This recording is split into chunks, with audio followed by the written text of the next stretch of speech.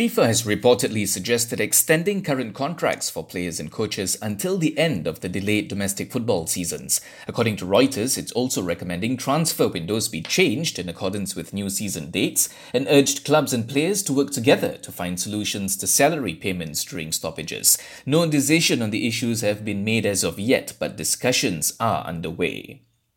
Separately, Gabriel Jesus' agent insists that anything is possible when asked whether the Man City striker could potentially join Juventus in the future.